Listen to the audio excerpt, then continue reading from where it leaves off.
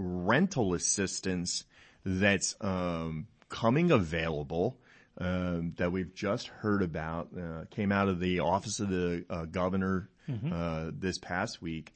Tell us a little bit about what's going on with that, Judge. Well, there was a $1.3 billion of federal assistance in COVID relief that is being given out and pointed towards rental assistance in Texas. And it is a state program working directly with the state on making your application. And we're going to, Michael's going to put the link up, and we're going to be sure we get this out to the public that may need. They've even have a, what is that, 1-833-9-TEX-RENT, a phone number to call in for those needing assistance. And there's some qualifications that have to be met, which at or below 80% of the area median income, at or below, some they'll prioritize applications based upon where your income level hits. And the pandemic has affected so many, and we've had the rent moratoriums, the eviction moratoriums and all of that. The state of Texas is stepping up and making this available to the public for that assistance. And it's like you said, moratorium. Mm-hmm. What we did or what was done is we're going to cut you a break over these few months on your rent because we know what's going on. However, your rent doesn't go away. Right. When it gets turned back on, it's like, well, remember those 4 months, those 3 months you didn't pay? You still owe that money. That's right. And I'm going to tell you right now, if that happened with my mortgage, mm-hmm. I would be struggling to figure out where I was going to come up with 3 months of mortgage right quick.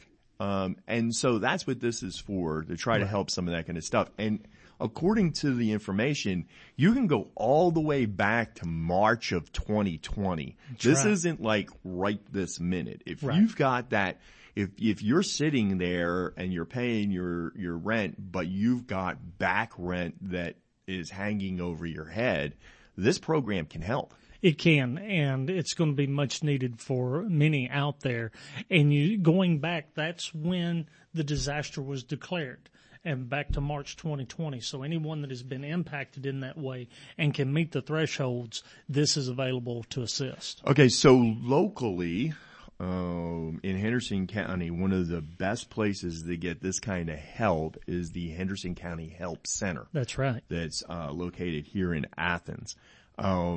Now, the Help Center isn't going to be doing this. This is something totally separate, correct? Correct. This is a program run by the state and set up to function that way so that it is not another situation where you're having to stand up a support locally.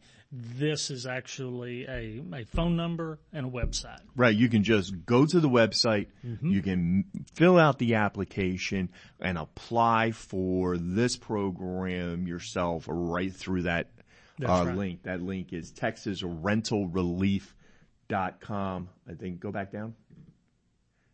TexasRentRelief.com. And of course I will put it in the notes, in the show notes or whatever. Okay. But it's TexasRentRelief.com. You can call also 833-9TX-RENT or 833-989-7368. That'll also be in the notes as well.